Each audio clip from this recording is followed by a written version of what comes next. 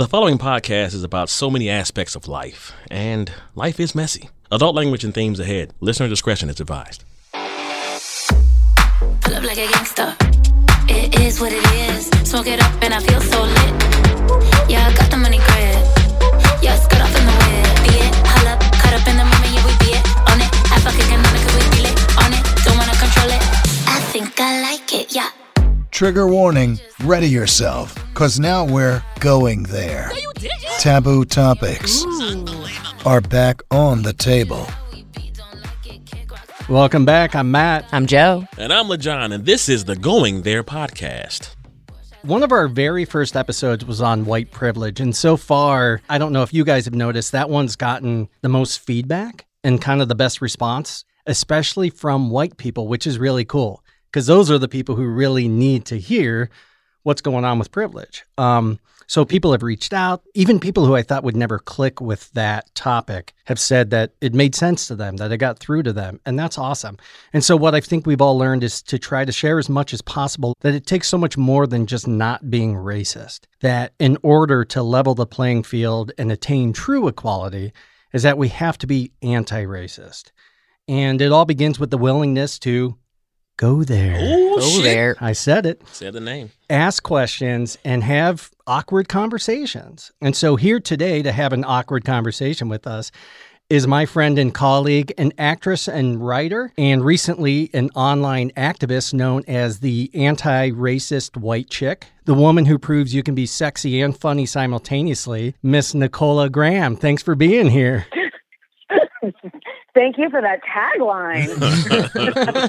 You can have it. That's yours. Yeah. That's amazing. I'm going to quote it. Yes. Thanks for having me. I'm really excited to be here. Meeting you, as well as your friend and colleague, Elizabeth, was like one of my huge highlights of last year because we got to work on the social distance project together. It was so much fun. And you had a standout scene where you were essentially on a Zoom date and left the camera on while you were on the can. Yeah. That's one of my finer, sexier moments. Yeah. It's all about class for me. Yeah. So, I don't know if I laughed harder at the footage or the email you sent with the footage. the 10-page email. It was a 10-page apology. I am so sorry. I understand if you never want to use this. I also understand if you never want to talk to me again. And I'm like, are you kidding me? After watching this, we better be best friends after Exactly, this. yeah. It's so funny. And I think it was like 2 a.m. your time by the time you got the footage. And you responded back, and I was like, oh my gosh. Thank God. I was just nervous. Now he's too into it, though. Yeah. What's this send me more poop shots about? The good news, the studio execs got back to me. They love it. They want to do a sequel. Yeah. They want to do a sequel. More coverage. Exactly, yeah. Other than being filmed on toilets often, what's your background? You're living in L.A. doing the actress and performer thing, which is tough. Yeah, it's been quite a journey out here in LA. I'm born and raised in Texas, so I have evolved, I should say. So I got out here about 20 years ago, and I will just say on this journey, I was a Republican, I was Catholic, and I was a meat eater. And now I am a Democrat, vegan, anti-racist kind of Buddhist. So, So you're not allowed back in your home state. At all. I am not allowed. There are posters of me everywhere. But I will just say, Los Angeles, I think, has just given me a whole new life and soul. And contrary to what a lot of people say, I have found who I am and who I want to be and pushing myself further because of LA and the people out here and the movement. I'm just really grateful to the city. But I also evolved. I came out, wanting to do dramatic acting and then sort of led into comedy and improv and now into, social justice content creation, but am also trying to marry that with comedy. Skillfully, hopefully. Very skillfully. Thank you. And we talk about it all the time on here. Levity when it comes to the heartbreaking things is so damn important because then you're experiencing more than one emotion with your audience. And that's important. And Joe's talked about it too. If it was all heartstrings and tugging, My heart be on the damn floor. Yeah. Yeah. It'd be too emotionally exhausting. Yeah. No, nobody has time for that. Agreed. And you don't reach as many people that way, too. And I think, especially as I'm sure we might dig into, white people are very scared of this word and scared of learning and just talking about it. So if you can make it approachable or learn to sort of laugh at it, I think it invites more people in, which is the whole point to the white people movement. Yeah, I think as soon as you tell a white person they're racist, they're going to shut down. Completely. It's not going to help them be less racist. No, not at all. It pisses them off, in fact. Yeah. Agreed. I get annoyed every episode we record in here. Yeah. Matt has some work to do. Yeah.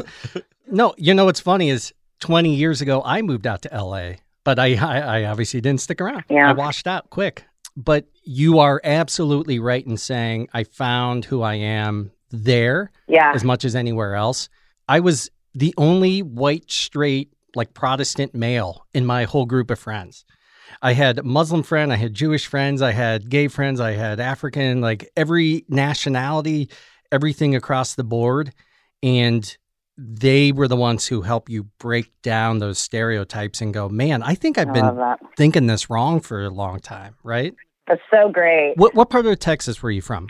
North Dallas is the main guy, Plano. Crimson. Very crimson. And I went to school, so Maroon, my Texas A&M, wow. which is definitely not the liberal school of the state. No. My cousin, who's an immigrant from Lebanon, went to Texas A&M and actually enjoyed it. That's awesome. It is a great school, I will say. I just no, it seems very conservative, though. My ways, very conservative. Well, and you even said it was your cousin from Lebanon. They're very conservative and the Lebanese people. are very conservative. They hate Arabs sometimes too. They think that they are from Plano, Texas. Yeah, that's Johnny Manziel land down there, isn't it? Yeah. They're like, what are all these Arabs doing immigrating here? Yeah. Close the border. Yeah, exactly. They're like, build the wall. I think it's awesome that you're at where you're at. And I feel like you and I had pretty similar experiences as far as when we started realizing that it was time to do more than just not be racist. Let's talk a little bit about that. So you started your vlog series, I think not too long after George Floyd. Absolutely. George was my catalyst. And I know he represents everybody, but he was my breaking point. So I owe so much to the witnessing of his trauma. So I was one of those people that was like, I don't watch the news. I'm not political. And I was really proud of that. I'm in a lot of into the law of attraction. So I'm like, what do you think about you get? And so I was just thinking about good things. And I just sort of wanted to stay surface.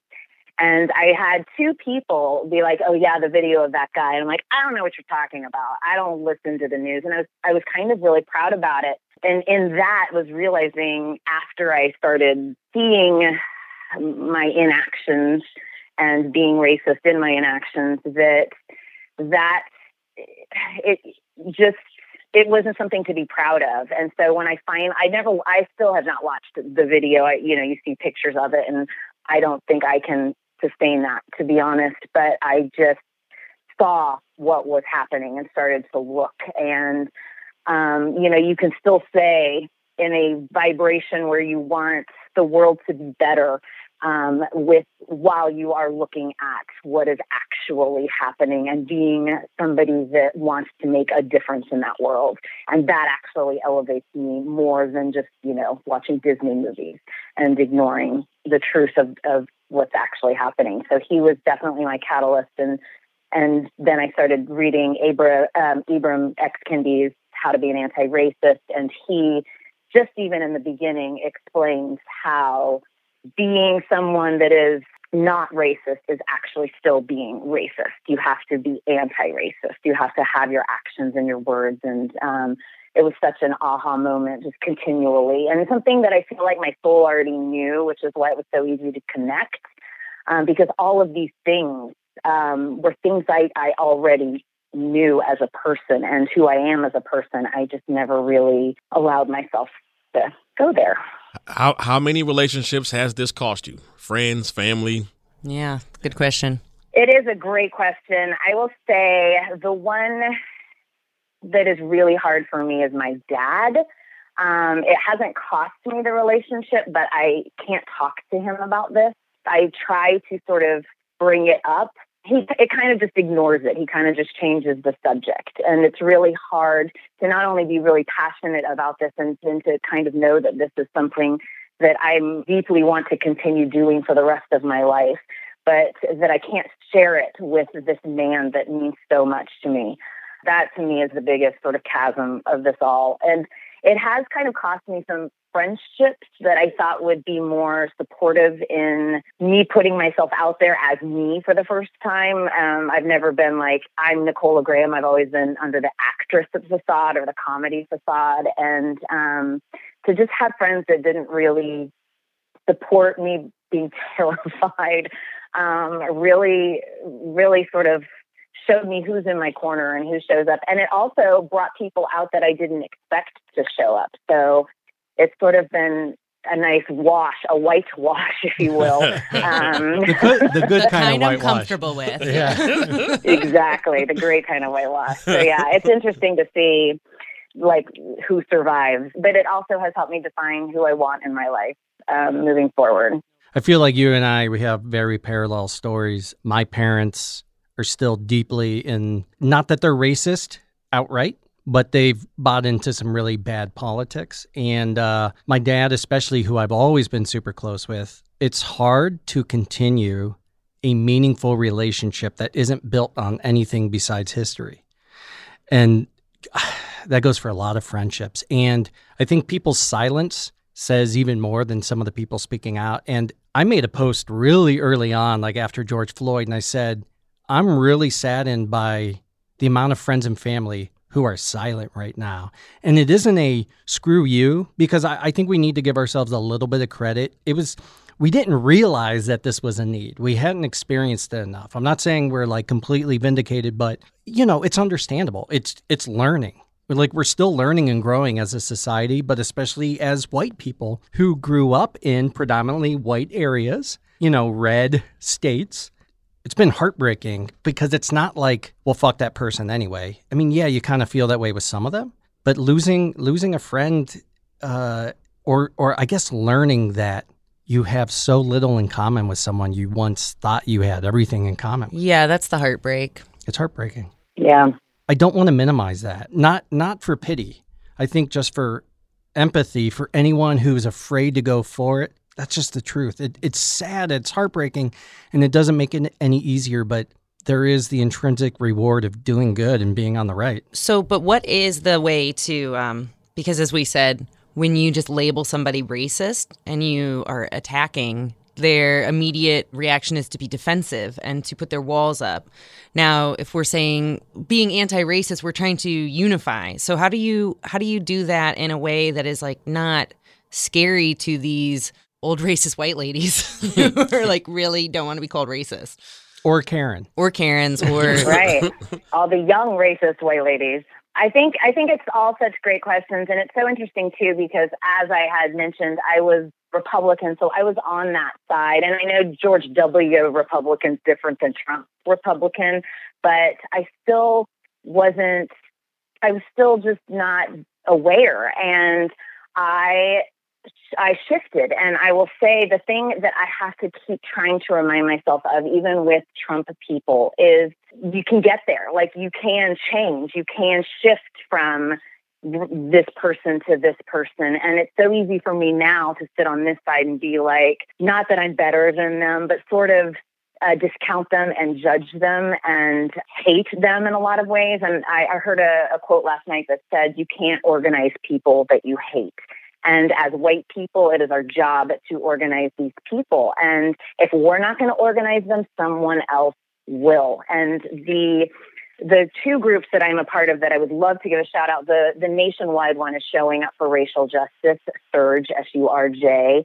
And they are incredible. And there's chapters all over. The LA chapter is White People for Black Lives and Aware LA. And they talk about all of this stuff, and they have these beautiful workshops. And some of them, the main thing that they talk about is curiosity, is coming to someone, not needing to change them, not needing them to be anything besides they are, but just to ask some questions. Why this, and sort of probe. And then if it gets to a point, to say, let's just pause the conversation. We can come back. And I will say that faith that was given to me 15 years ago, people were like, but why, Nikki? I just don't understand. Like, why is this? What is this? You seem like this type of person. And I was defensive in the moment. And then I went home and I thought about it for the first time in my life. Well, why? Why am I saying these things? Because I didn't believe them, but I didn't know I didn't believe them until someone lovingly questioned me. And then I started to unearth that. So as I'm saying this to myself, because I have a hard time doing it with certain people right now, not giving up on them. I really think not giving up on anyone, not judging, not coming from a place of anything but curiosity and love and wanting to pull them to us. Like, because hate is the whole reason why we don't like them, if you will. Right. It doesn't help. That's, I think, where I failed. Me too. So it was just a couple months ago, I think, LaJohn, Joe, and I were talking about possibly doing like a sketch show or something. And I remember I called you up. I called or emailed you and just said, hey, would you want to collaborate and maybe do something from the West Coast? And I remember because you said the words that I was feeling deep down. And I think it's what pushed me to this podcast instead. You were like, I just don't feel like being funny right now. And I was like, God damn it, you're right. And I hadn't been funny. I had been pissing people off online. And I wasn't saying anything crazy other than just like, hey, you say you're a Christian. What would Jesus do? Literally, he would be leading a Black people. Yeah.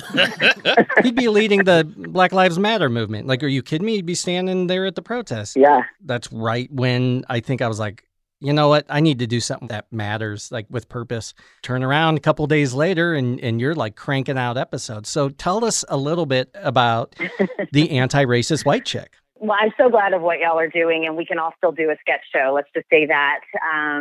But yeah, I do feel like, especially it was June that I sort of had my real awakening, or at least when I started getting into action on it, wanting to somehow create in the name of George and Brianna and Eric and Michael and everybody, Sandra, that has just fucking suffered. And I had to create. I had done the poop scene. I had done... Where do we go from here?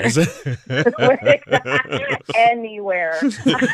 Yeah, and you did some like quarantine sketches. Like, you were staying pretty creative. I was for my sanity, because I will say, as I know everyone has their own brand of suffering in this, I was really suffering. I have two lovely cats, and I'm by myself in my apartment. And so I was really isolated. I was scared for money. I was scared for safety.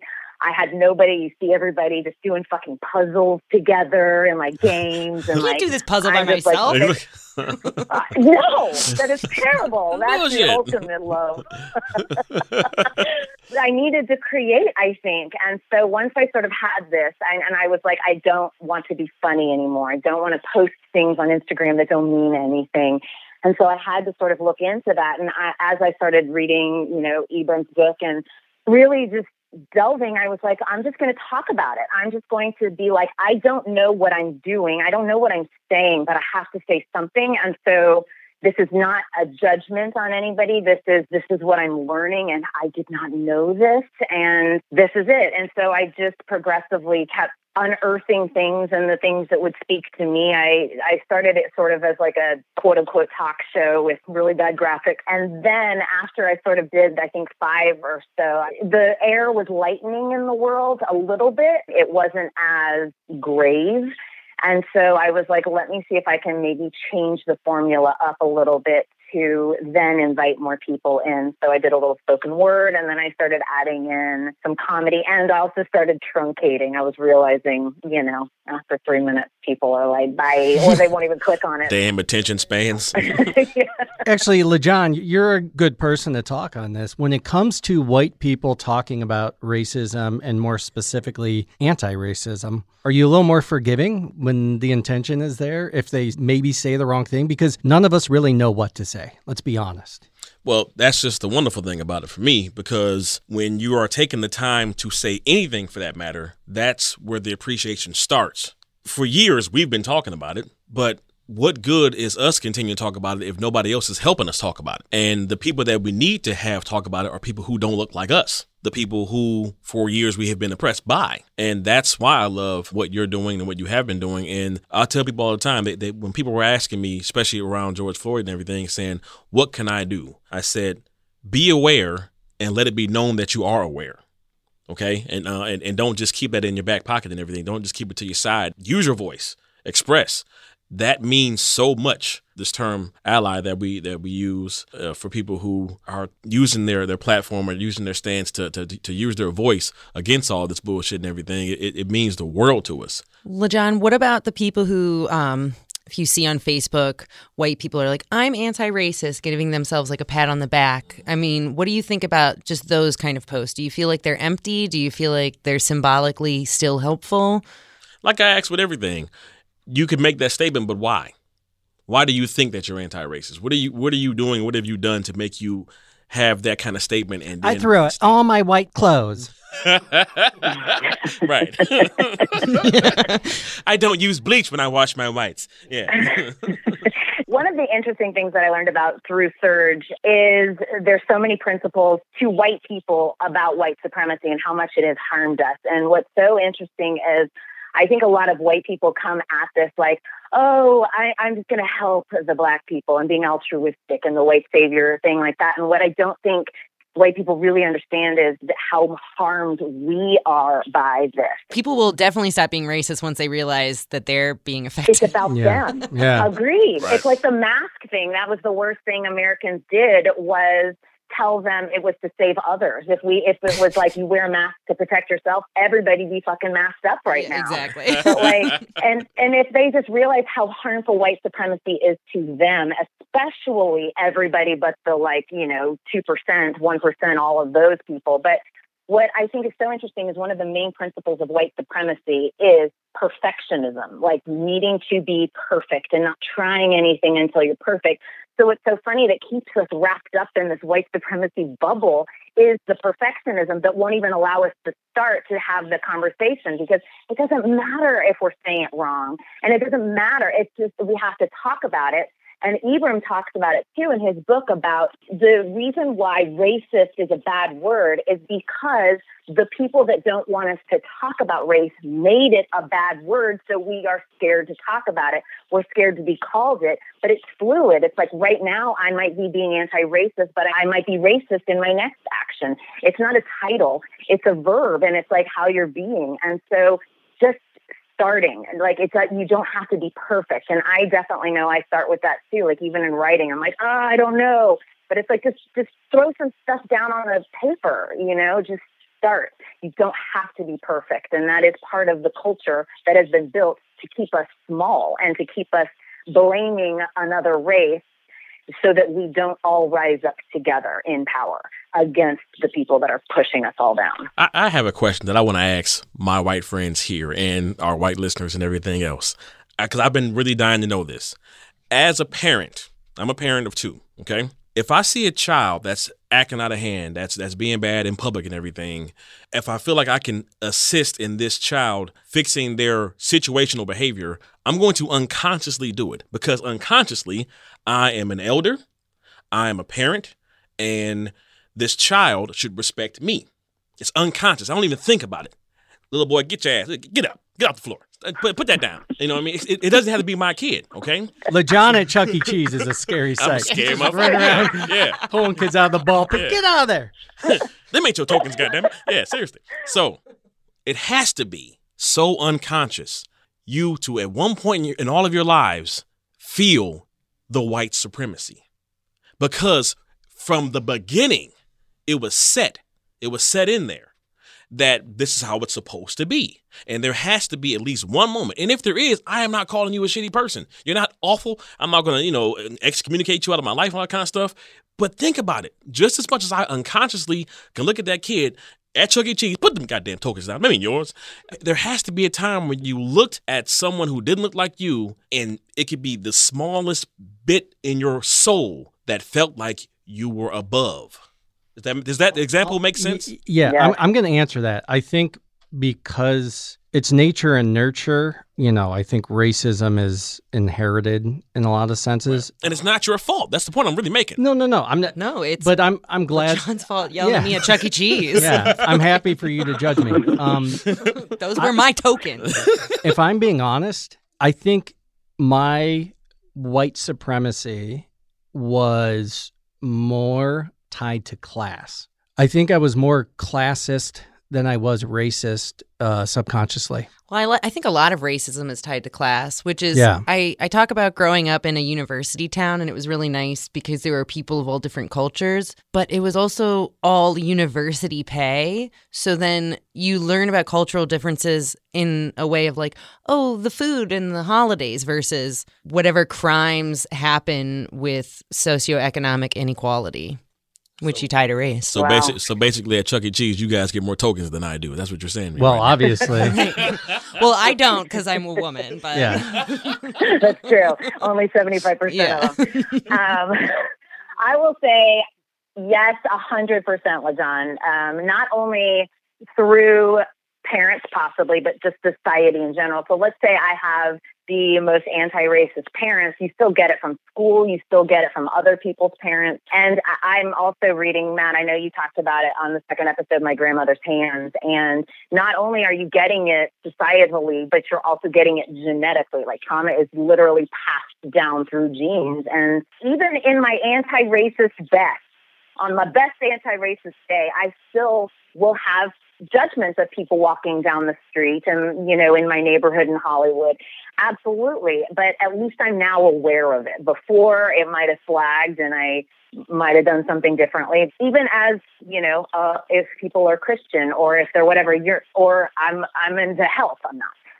But like, even if I am, I'm still going to have I'm going to have a cookie one day, or I'm going to think a bad thought. It's okay about that. It's like, but what are you doing? What are you doing? I think is really the key on that. The aware part. And that's where the appreciation from this side of it all comes from. And yeah, thank you for that. Yeah. We all have prejudice. It will never go away. We're always going to judge other people, and part of it is survival. And I think that's part of what racism, where that comes from, is when you belong with a group of people. So I'm friends with white people in my socioeconomic geographical location, and somebody says something racist, I'm less apt to correct them because I want to fit in. Yeah. It's only been more in recent times. I would say over the last decade where I've been very vocal more and more, where somebody says something, I'm like, dude, don't say shit like that. Like, that's not cool. I'm not okay with that. They're like, you got a black sibling? Do I have to be related to a black person to not think that's cool? You said it's awareness and it's learning of who we are. To say that humans aren't naturally racist is kind of wrong. I mean, there are things that we do that are built into our genes that say you're different from me, which means you're scary, which means you're bad, which somehow equates to me being better than you. I mean, it's there. But even in that book, in Grandmother's Hands, it was white people fighting white people for, centuries. So it's not even against skin color. We've now made it against skin color because it, in America helps to keep people down. But it was just judgments against classes and, different parts. So it's just fear, I think, instead of you'll take it from me, so I'm going to take it from you first. I don't even think it has to be about color of skin. It has become that now. But I also think, too, Matt, I think that was intentional because it's hard to tell what somebody's religion is. But, man, I can tell by the color of his skin that he's different from me. Like, I feel like that was totally intentional. What was totally intentional? Like how the U.S. has turned racist? Slavery being Africans. Right. Well, but there were also, in the history of America, too, it is, as Joe was saying, based on class, that after slavery was done, there were poor white people and freed slaves, and they were starting to come together because they were the same.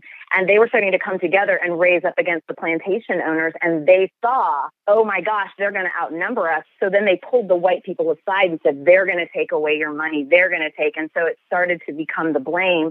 And that's how they power and empower these Nazis now and white nationalists and all that. It's like they're the problem. So it's like they take the suffering of poor white people and they're like the blame. They make the blame happen. So what our job is to now do is to organize these people that are suffering and be like, it's not blame. These people aren't going to give you a better job. They're not going to raise your money like they're owning these Fortune 500 companies. To organize these people in a different way. And I think that's the thing that white nationalism and supremacy does, is blame black people and brown people for the problems of America when that's not even the actual truth. Nowhere near it. No, and that's a great point. That's a great point and a great history lesson, too, because on that note, that's where a lot of people don't understand where unions came from. Labor unions and everything. Like, for instance, who was doing all the damn work? The black people. So now that they've been freed, the work still needs to get done. And white folks are like, wait a minute, I need work. I need a job. My hands are soft. I'm not doing that. Right. So the black people were getting all the work, and they said, no, we can't have that. We got to make it a way where we're getting this work, and we can confirm that we can get the work, and that's where labor unions came from. A lot of people don't know that. Yeah. It's not to say that these people don't have reasons to be angry. People's suffering is real. A lot of the people who are in the white nationalist groups, they're in kind of the poor bracket, but they're told that the reasons are poor because Democrats, because black people, because Jews, because, all these things.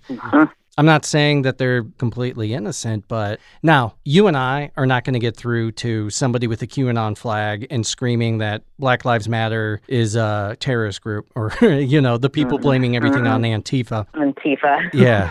But Antifa did not give us ketchup in our Dunkin' Donuts order, so. They damn sure didn't. Yeah. Yeah, the other day I chipped a nail. I was like, Antifa.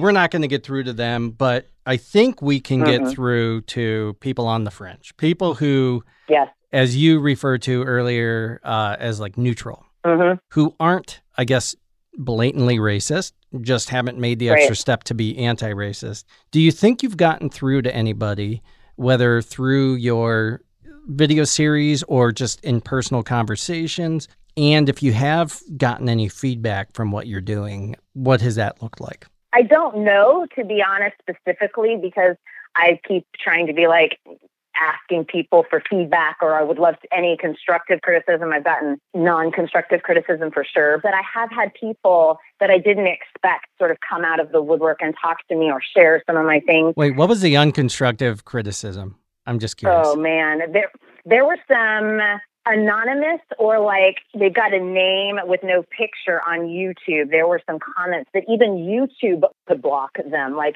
were flagged. And some of it, like if the name is correct, it was like a Hispanic name that was just sort of blasted me.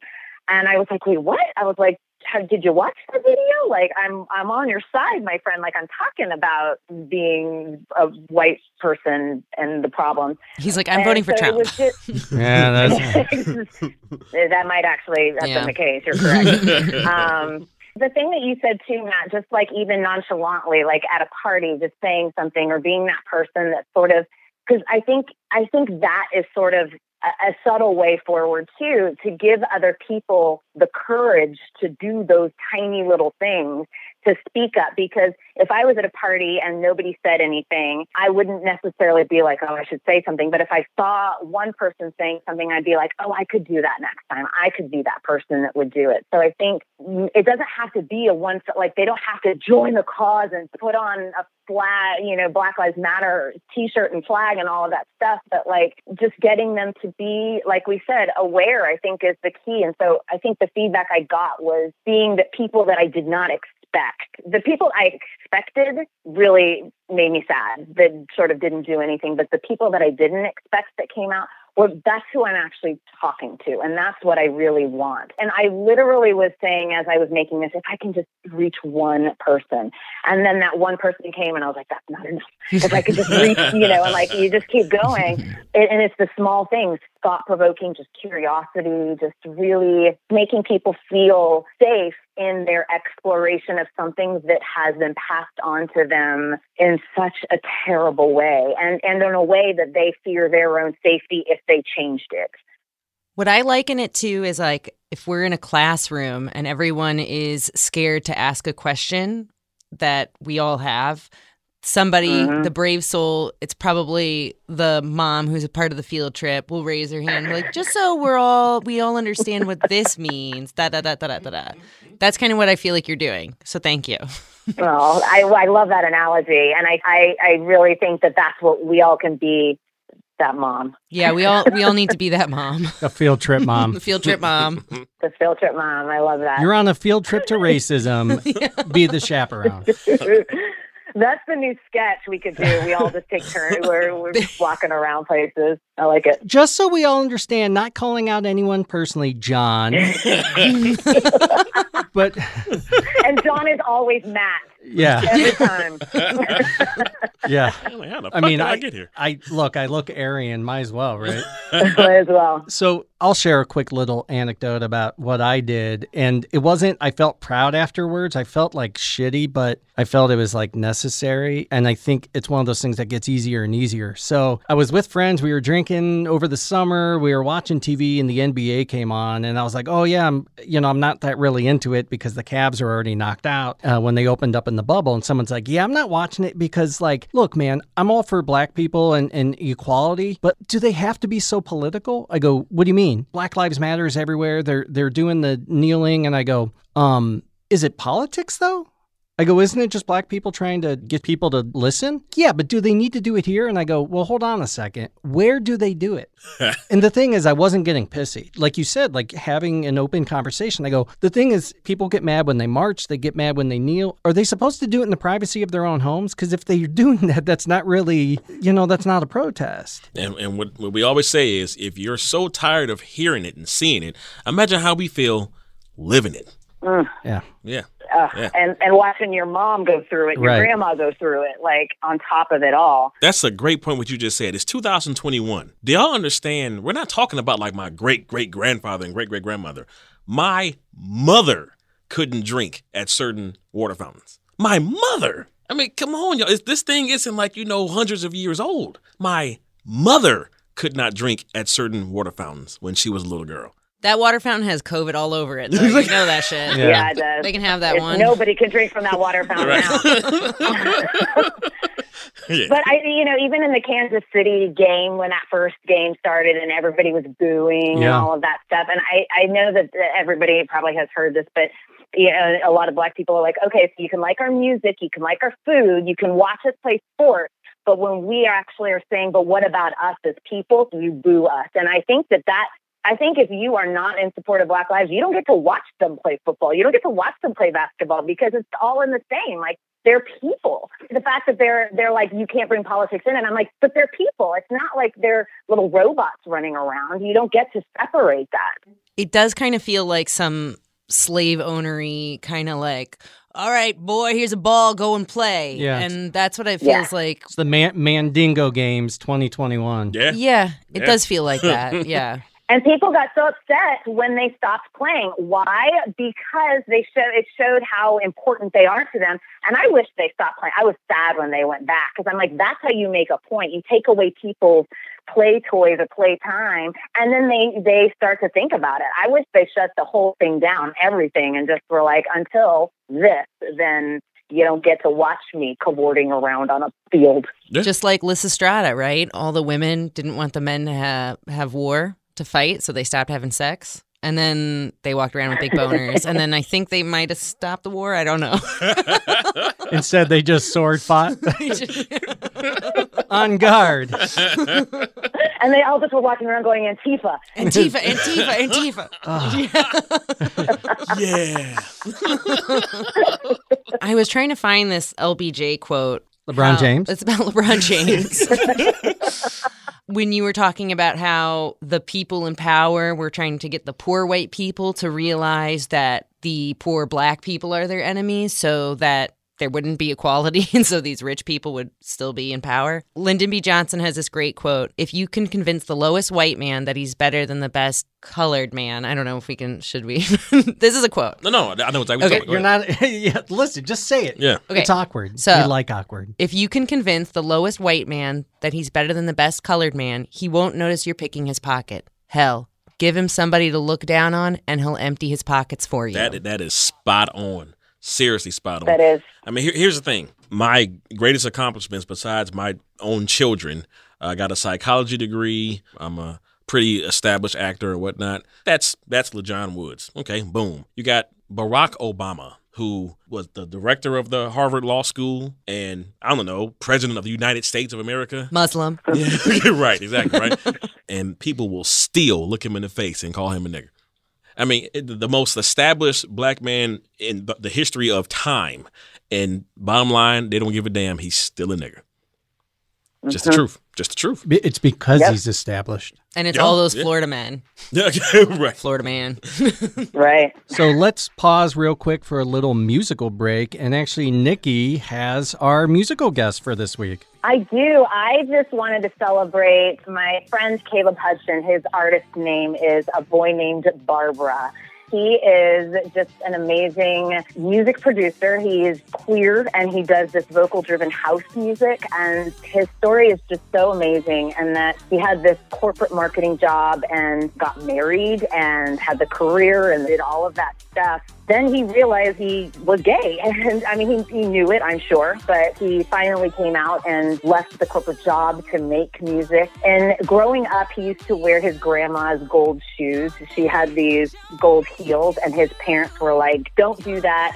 If you do that, you're gay and all of that stuff. So when he came out finally as gay, his grandma was the only one that supported him. And her name is Barbara, which is why his artist name is A Boy Named Barbara.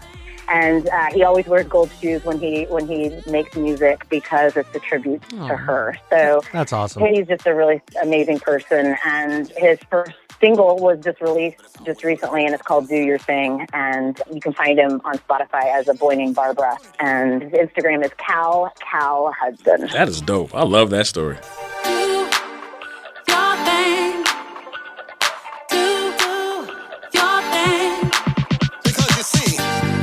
You might not even know what your thing is, but I tell you what, when that beat hits you and you get out there on the dance floor, you see, that's the only thing that you're going to be able to do is to do your thing.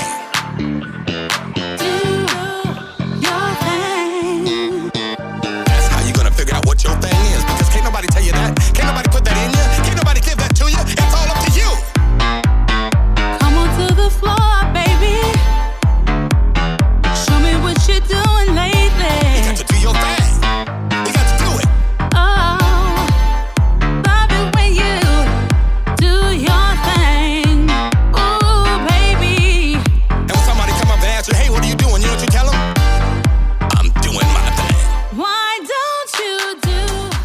So Nikki did us another favor by teeing up our snacks, sips, and sweets highlight. And who is that, Nikki? So it just sort of plays right off of Boy Named Barbara's Do Your Thing, and it's Misha's Kind Foods. And I just wanted to sort of plug it's a Black-owned business, and it's vegan, and it is the most amazing cheese spreads. It's in California, but I think you can order it. Ian Martin, who is somebody that I know well and is amazing, he made this because vegan cheese sucks. And he talks like that's their slogan, is like vegan cheese sucks. And there's no soy, there's no gluten, it's just cashew and almond based, and it's just these amazing spreads. That's huge because I technically have a soy and gluten intolerance. Really? Yeah, I have a lot of food intolerance. I'm anti-food racist, but my body is not. And so like I have this intolerance to all these different things, and it's hard to find vegan stuff, which is one of the things stopping me from eating more vegan and vegetarian stuff. So that's actually huge that they found a way to do it where they're not just filling it with corn and all that crap. And soy, like you said, because I know a lot of guys don't like to have soy. And the thing that Chef Ian does is they make it like real cheese. Like they really age it and they make it. It's just using cashew and almond milk. There's sun-dried tomato spread. There's a jalapeno spread. There's a lox spread that I kid you not tastes like lox. It's creepy in the best way. Wow. There's a smoked cheddar and black truffle. It's Misha's Kind Foods. You can find them on Instagram on that or online. MISHA, Misha's Kind Foods.com or at that on Instagram. But it's really an amazing company. He goes around to different farmers markets, and they just stand for really beautiful things in this world. So support a Black-owned business and vegan, and also really freaking tasty. That is fantastic. Thank you so much for that. Looking funky. Nikki, what does being anti-racist look like? It sounds like it's a lot of work, and why should I want to do it? Yeah, that's a fantastic question. I think it looks different for everyone. And by the way, the thing that I think I'm working on right now is going to be a white people's resource list. And sort of like, if you're looking to do something, here's some books to read, or here's that group to join, or here's this. Even when I became vegan, I'm like, now what the fuck do I eat? I don't even know how to cook this. Like, what do I do? I guess I'll just have some eggs and cheese. Shit. Damn it.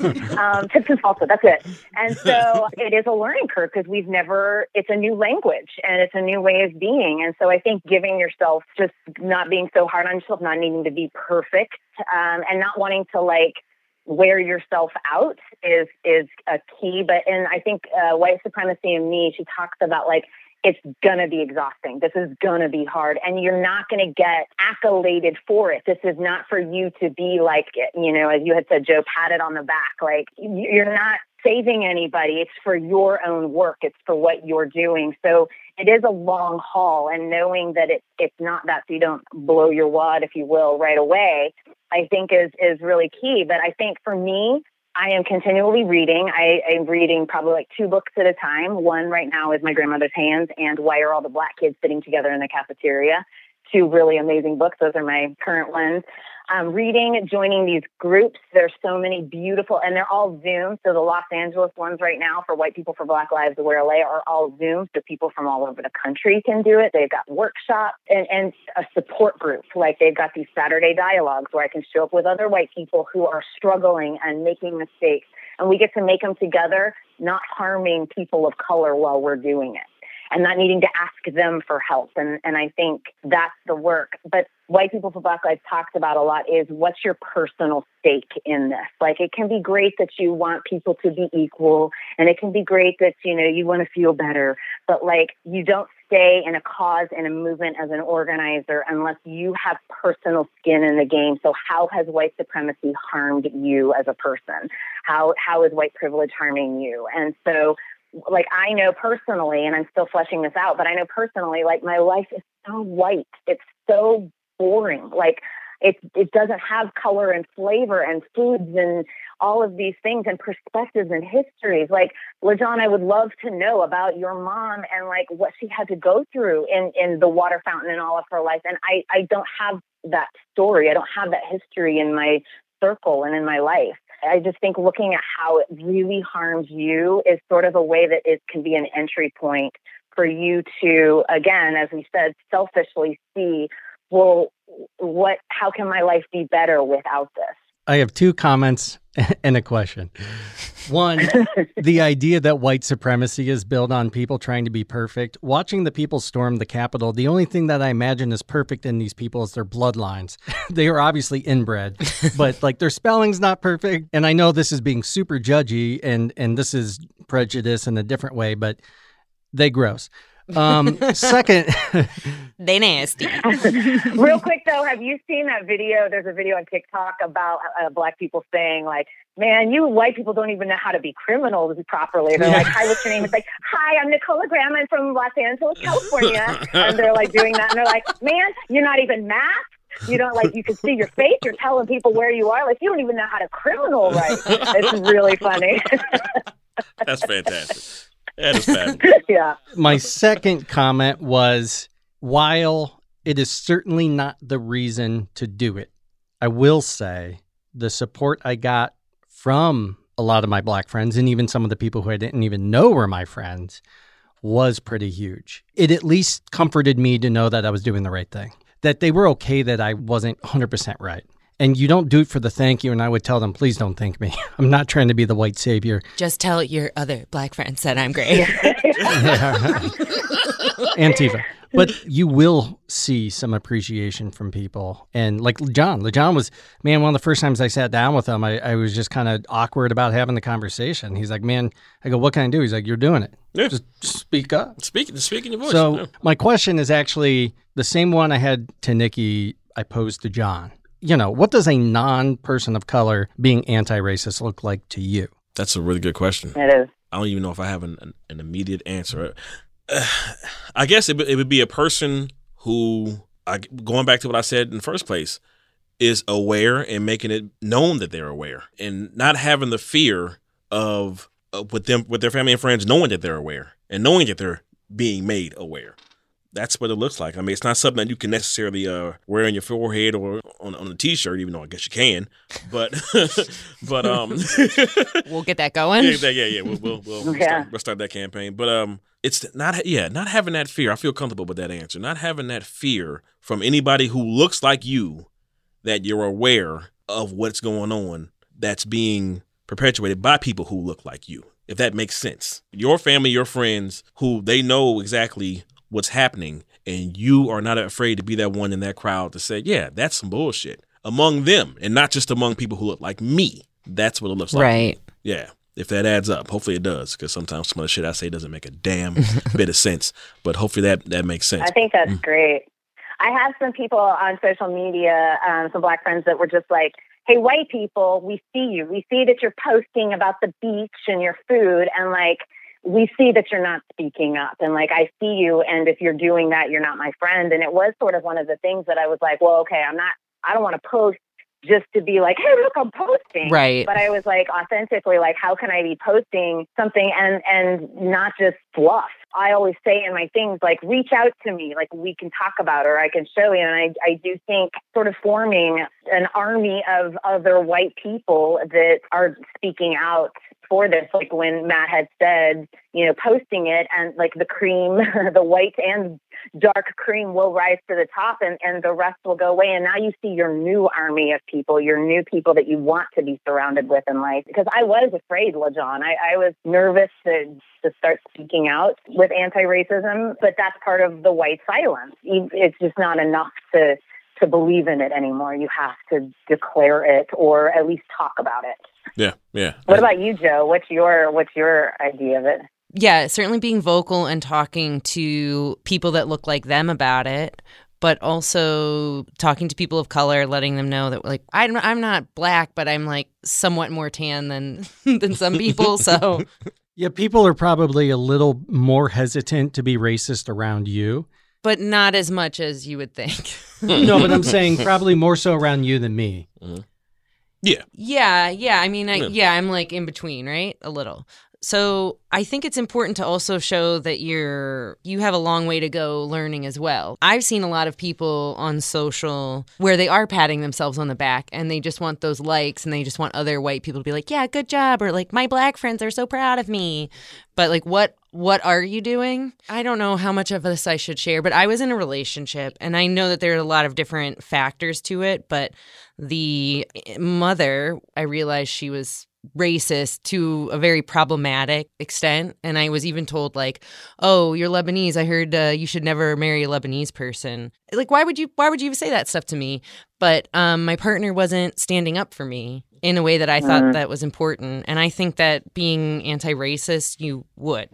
But that's uncomfortable, because that's also making that person being put in a position where she's upset with her mom. I guess I don't really know, but I mean, just being willing to try to start these difficult conversations. It's scary to go down these roads, and, you've lost friends and family with it. So losing respect is as hard as losing the person as a friend. I think if you're going to be anti-racist, you have to be brave, because it's a journey, and it's not like everyone's just going to go to Discovery Zone and have a good time. Like, we're trying to fight injustice. Is there still Discovery Zone? And if so, keep LaJohn away from there. It's the next. Hey, you little fucker! I didn't say you could discover that. Discovering. Yeah. They open every White People for Black Lives meeting with, we don't say that this is a safe space, because white people have always been and felt safe. We say that this is a brave space. So I think that was the perfect word, Joe, is it is a brave space that we are walking into, and asking us all to be brave, but in our brave facing, not having to be perfect. And I think that really is something that white people can just take the first step. And I think that that's really the brave aspect. I will say one of the groups of people who are working against the effort, whether or not they realize it, are the people who want to correct everybody. There's a big difference between correcting somebody who says something blatantly racist and somebody who says something out of just ignorance, as in not knowing. Yeah. And there's always the uppity people, and I think it's the same ones who like patting themselves on the back, who are like, excuse me, the term is African American. I'm like, actually, my friend's black. He said, don't call him African American. Yeah. So that's the other thing, is we need to give ourselves a little bit of grace, and we need to give other white people a little bit of grace, because that's the only way that we're going to get them to speak up. Yeah, and as somebody who encountered someone who was, I thought, being racist, I became aggressive, which did not help. Right. So I think that there needs to be a way that you can deal with that kind of behavior and not to just reflect it and perpetuate it, but to try to correct it. Yeah. And this might not work for everyone. Here's one strategy that's worked really well with me. Be white and a man. Yeah, first be white and be blonde and yell things in German. People stay away. Auf die Knie. Yeah. If you yell Zig Heil and march down the road like with straight legs, people leave you alone. I don't know why. Yeah. That's odd. No, what's worked for me is when somebody says something like blatantly racist or just ridiculous, instead of getting in their face, I play like over the top nice and ignorant. Yeah. Oh, wait, why do you think that? And they're like, oh, because, all black people are thieves or something. And you're like, oh, no, I mean, do you have black friends? Like, do they act like that? Because, I mean, I have some black friends. They don't act like that. And then suddenly their tone changes. Right. Yeah, that's the curiosity, I think, is the why. Like, if you can take a deep breath and not let it make all of your blood boil, but just take a deep breath and then just be like, but that's interesting. Why do you think that? And there is this like conflict guide that it's like all these different ways to talk to. And Matt, you sort of did a few, just like, well, why is that? But then also, okay, that's interesting in my experience. So like bringing your own, so it's not judgment like, no, that's not true. And this, and just immediately shutting them down, but really just excavating with curiosity, because people do want to talk. People do want to be heard. It's an innate human need. And so if you just open up that space without judgment and then let them form their own thing, but you can also say it like, well, that's interesting. I've never actually experienced a black person that has stolen things, but I can see where you're coming from, but then why, just like continue to get them talking. Because that's what my disconnect was. When people got me to talk, I realized I didn't have the answer. I was like, oh, well, because. And then they asked, and I'm like, because, and like I didn't know. And so, like, I feel like they'll find their own holes if you allow them. You know what's going to always make this difficult, unfortunately, though? Without being a person of color and experiencing the things that we experience, because just as much as those that march with the Black Lives Matter individuals, they're there in that moment, then they go back to their world. Yeah. In their world, they don't have to experience none of that stuff. And again, it's not your fault.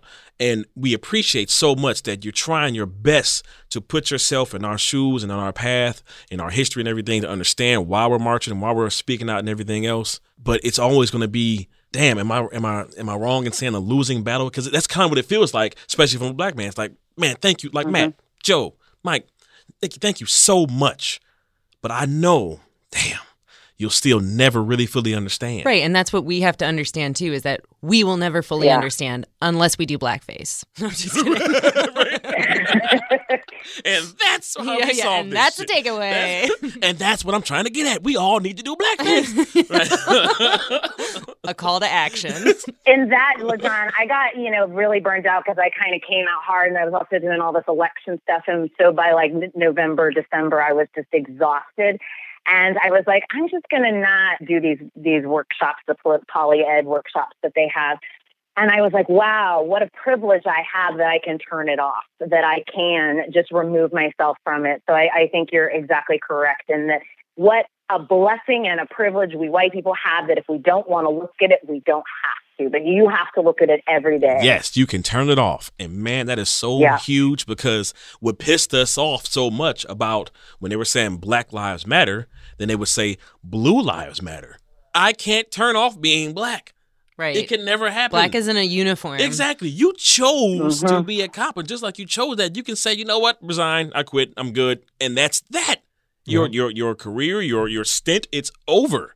This here is never over. That's why I had to unplug from social media for a couple of months because I was so exhausted and because it's like going through puberty in like a month instead of like over a year. It was like going through like anti-racism puberty in like a very short period of time. You know, I think that's why they call it woke. Yeah. You like start seeing the world in a very different thing. And what was kind of like beautiful and heartbreaking simultaneously is one of my friends, this black lady, reached out to me and she was like, Matt, I think you just need to unplug. I go, but that's not fair because I'm white. You don't get to unplug from being black. And that's kind of what you said is kind of what I said to her. I go, it seems shitty, like I'm working against myself. And she goes, no, it's because you are white. You get to do it. And if I could, I would too. Oh, yeah. Yeah. And so like being told to unplug by somebody who's like, I get it, but you're going to kill yourself, white boy, is essentially what you're saying. And you're a white boy we need. Yeah. But also you can unplug from shoving it out into the world, or as you do so beautifully, Matt, you inquire and you're curious and you play both sides and you ask these questions. So I think that's why it's even more draining for you, because you really are having thought-provoking messages and thought-provoking questions. So, but there's a difference between unplugging from that and unplugging from the knowledge of racism. So you can just still read a book, or you can watch videos, or you can do things. Because even one of the black organizers that I protest with, he was talking about how important, especially for black people, it is for mental care, mental health, and taking care of them, because they also have to, as much as they can, unplug within the work. And one of the things that I hear in our collective a lot, they're like, just think of you as a choir. And so when everybody's singing, if you have to rest your voice a little, know that there's other voices behind you that will carry the song. It doesn't mean you have to like leave and never come back to the choir, but you can just rest your voice. And I think by continuing to do it behind the scenes, maybe whatever that looks like to you, I think is okay. Like, again, it's the perfectionism. Like, you don't have to be saying it out loud, but you can still be reading a book, or you can still be going to a workshop or something. But rest is, and mental health in this movement is so important, because we do need you long term. How you just described it was beautiful. And I appreciate that, because we already have enough white guilt going on, you know, and that just kind of like triples on top of it. I think what has made it more difficult is the isolation and quarantine. Yeah. Because I feel like I'm doing nothing other than getting myself even more riled up. Yeah. So let me second what she just said for anybody who didn't fully understand that. For white folks, it's okay to have a little bit of self-love, unplug a little bit now and then, because we are going through this learning curve at such a rapid pace. It doesn't mean you're a victim. Yeah. It doesn't mean that, you know, you're the hero, the savior, but you can't sprint a marathon, okay? Take your time, take a drink of water, and then get back into the race. It's the long haul. And I do think the guilt and the shame are a lot of the ways that white people use it to not even show up at all. Yeah. So I think if you just allow yourself to be exactly as you are, and that to be okay. Not to promote another podcast, but there's this podcast called Ear Hustle. I don't know if y'all listen to it, and it comes inside from the San Quentin prison, and it is fucking amazing. But there was this one thing on an episode a couple weeks ago that was, the woman was talking about how she used to get in fights in prison, like something aggravated her, and she fought. And then one time she stopped and she thought she just backed off from it and did the right thing. And then she didn't see the fruits of her doing the right thing right then. She saw it months later and maybe like years later. And she said, and that was sort of the aha moment, is like when you push up against something and you judge something, you feel sort of the immediate gratification, if you will, even if it's wrong. But when you're doing the good work, you don't immediately see something. And that's what this work is. It's the long haul. You might not see that you're making a difference. People might not let you know. It's not about the gratification, but eventually your seeds will grow and will develop into something. And so just knowing that you're in it for the long haul and that you're sort of making a beautiful anti-racist garden is the goal, I think. You know, You should write your own book, because I will say what you just said describes being a good person in general, even above and beyond racism. Being a good person, karma, the way karma happens, it never happens instantly. It never happens in this thing where like you feel the gratification. I hate that. I know. I really It do. sucks. I was just talking to Matt about that the other I know. day. That's what she looked at me when you were saying that, kind of like, fuck you. But it's, I'll tell you, it is true, because it just never happens on the timeline we want. But when it does happen, it's so much more fulfilling. And the thing is, I think especially as Americans, we confuse fulfillment with happiness. Happiness is that momentary gratification, and fulfillment is that, damn, this is rooted in more. Like you're talking about the garden. You know, there's a big difference between eating a tomato and growing a tomato plant. And that's what it is. Grow your anti-racist garden. Yeah. I love that. Nikki, do you think that, this may sound like a strange question. Do you think, no, seriously, do you think that some people think that being anti-racist comes with success, a platform, or some kind of progress, thinking that they have to hit some kind of plateau, then say, now I can be anti-racist? Are you saying, do you think some people are doing it to sort of elevate themselves even more? Is that what you're saying? Or that it's a privilege to be anti-racist? Like, are people only willing to do it once they get to a high enough point where it's like, well, then now it will make a difference? Right. I'm not anywhere near there, if that helps. I'm just lonely in my apartment with my cat. That's definitely not my experience. And I do know that a lot of people in our collective are very low class, poor class. There's the group that I called with on Surge. It's called Southern Crossroads, and they're all about activating poor white people in the South. And so I do think there's a lot of us that are in the fight. A lot of white people are in a fight that are poor class and low class, but I think maybe you hear about it maybe from the people that are showing it more, maybe are that people that are more established or next level, like the Chelsea Handlers of the world. Right. Perhaps it's access to education that makes it more possible. Yeah. I think that's a really good point. I think it plays into the perfection that she's talking about. Is if I'm going to be anti-racist, I need it to be successful. And I need to have a megaphone. And if I don't, then what's the point? It won't do anything. I mean, is that... Well, I asked the question because I'm looking at it from the opposite side. It might speak more towards privilege, but I'm thinking about it in regards to, if I was a white person, why would I? Why would I want to even do this? Even though if I felt that way. And here's kind of what I'm getting at. Remember when I made the example in the previous show about the NFL players? Or the NBA is probably the best example. What NBA player who is up to be drafted, has worked hard and has the ability to get this big ass contract, which one of them black guys are going to say, you know what? I know I worked hard. I know I can get drafted and everything. I know I can get that contract, but go ahead and give it to Dan Smith. Yeah, because you know what? I know I'm more athletic than him. I know I'm better, but let's go ahead and get I'm growing this karma garden. It's fine. I tell you, man, there's so many things to unpack there. And you brought that was kind of your closing thoughts. That was a good one. One, we kind of said it's not a zero-sum game. Right. But it's because of the way we've defined the cultural lines. Me making sure that you have as much as me isn't saying I'm giving anything up. If anything, it's saying this barrier is horseshit. It's a man-made barrier. Right.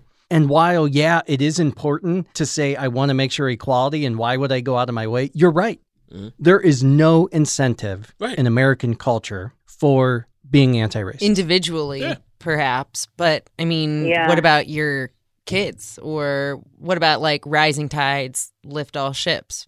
Or what about when we can't play in the NBA anymore, and then what happens? And Dan Smith is a fucking cop now.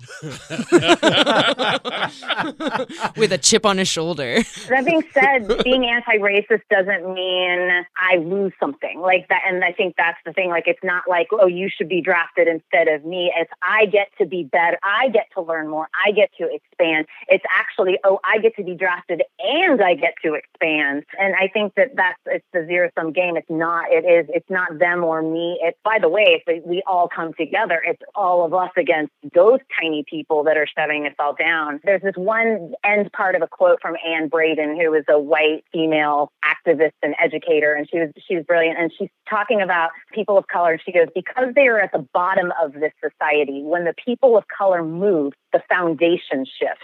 In a sense, the battle is and always has been a battle for the hearts and mind of white people in this country. The fight against racism is not something we're called on to help people of color with. We need to become involved as if our lives depend on it, because in truth, they do. And that's the key, is like, this is not about me helping you, LaJohn. This is about me helping me. And this is about me helping my country. White supremacy has just kept us down. And that's why I think it's so important for people in their personal stake to see what you've lost in this game of white supremacy that someone else has made up and taught to you, and see that you're actually suffering from it. We might be feeling like we're getting ahead, but we're actually suffering from it, and how it makes you suffer. So then you want to change it for you, not so I want to change it for Black people and equality. It's me that's suffering. Me helping Well me, done. that is the American dream.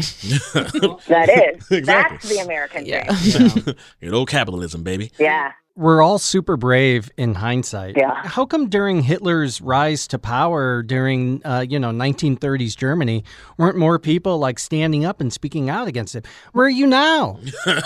Like, seriously, everyone always looks back and it's like, it rarely is that black and white and dead obvious. Yet we're at a time where it is again, and people are still like, yeah, but Antifa. They burned down, they robbed a Target. Yeah. Maybe they stole a backpack. I don't know. Yeah, why are they so angry? They're not slaves Yeah. anymore. Yeah. Yeah. It's sad. And it is lack of education. It is I mean, I want to say this, whether or not I have kids or, whatever, I want to be able years from now, if I'm still alive, tell people that I stood up and did the right thing for my own integrity. There's the selfishness for me. I will not be able to lay down in my coffin upon my death and feel like there'll be bad karma coming my way if I didn't do this, because it's just so obvious, right versus wrong. yeah. Sorry. No, I just got a visual of you like crawling into your coffin. It was like, bye, Yeah. laying down. In my That's what I coffin. was like. I was like, who lays in their coffin and is like, let me think about this? This guy. What does the future of your journey look like in activism, and where can people check you out? Thank you just first of all so much for having me, all of y'all, Joe and LaJohn and Matt and Mike on the soundboard. I so appreciate being here and talking with all of y'all, and I love listening to your podcast. And so keep on doing the good work that y'all are doing. It's just really an honor. See, thank you. Feedback is good. And so I was one of the first people who gave you feedback on your show, by the way.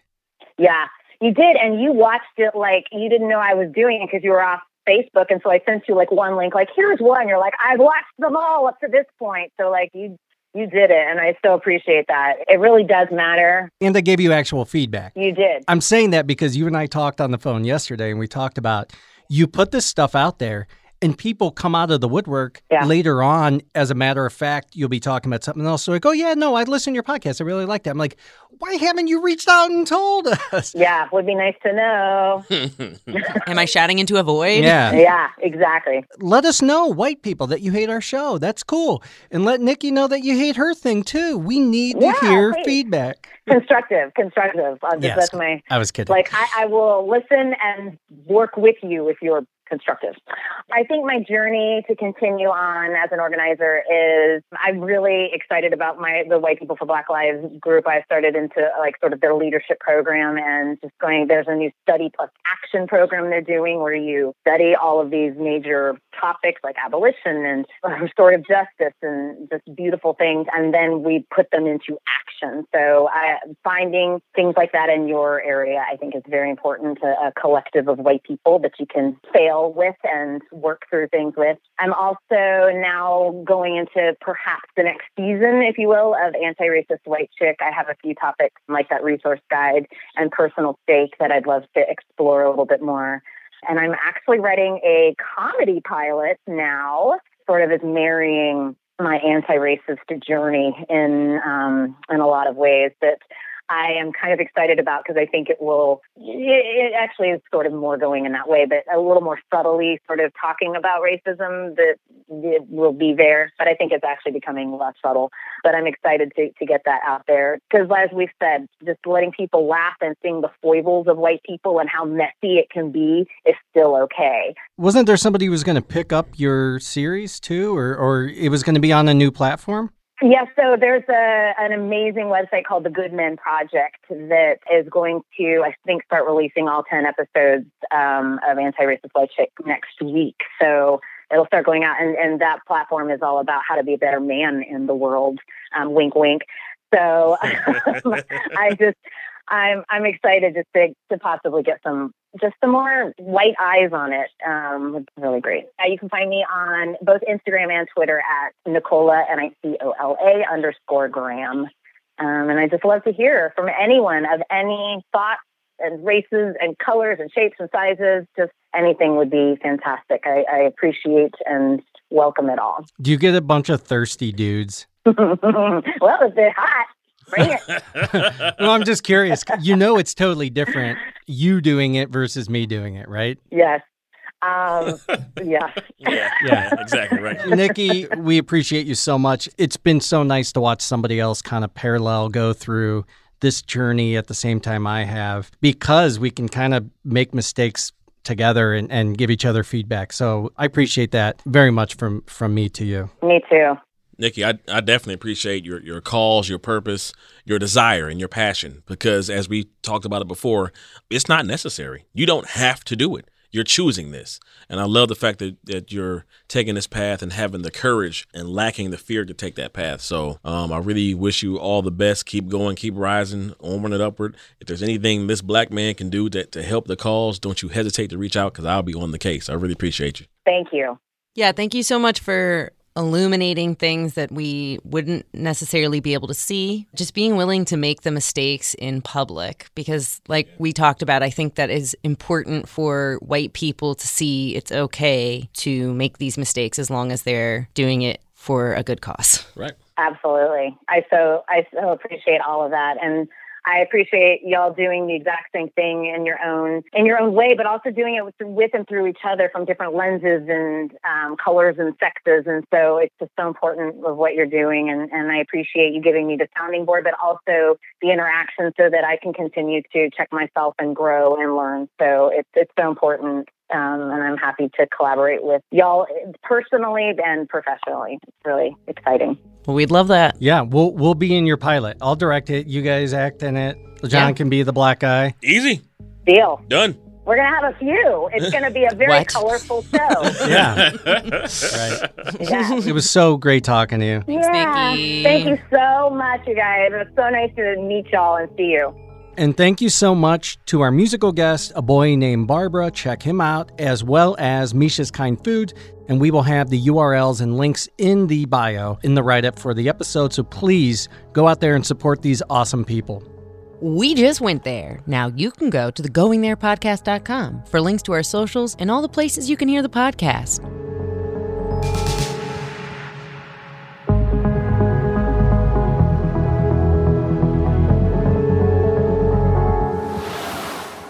And we walked around this ocean together.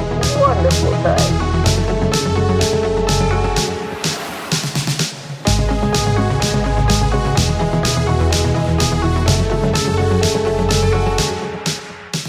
Hey there. So what did you think about this episode? And be honest. Let us know by leaving us a review, sharing your thoughts, and subscribing. And be a cool person. Tell a friend. This podcast is made possible by its hosts and Frame One Media in association with Lindsay Baker, Tyler Kubisti, Michael Madgar, Joe Calley, and Bobby Thomas.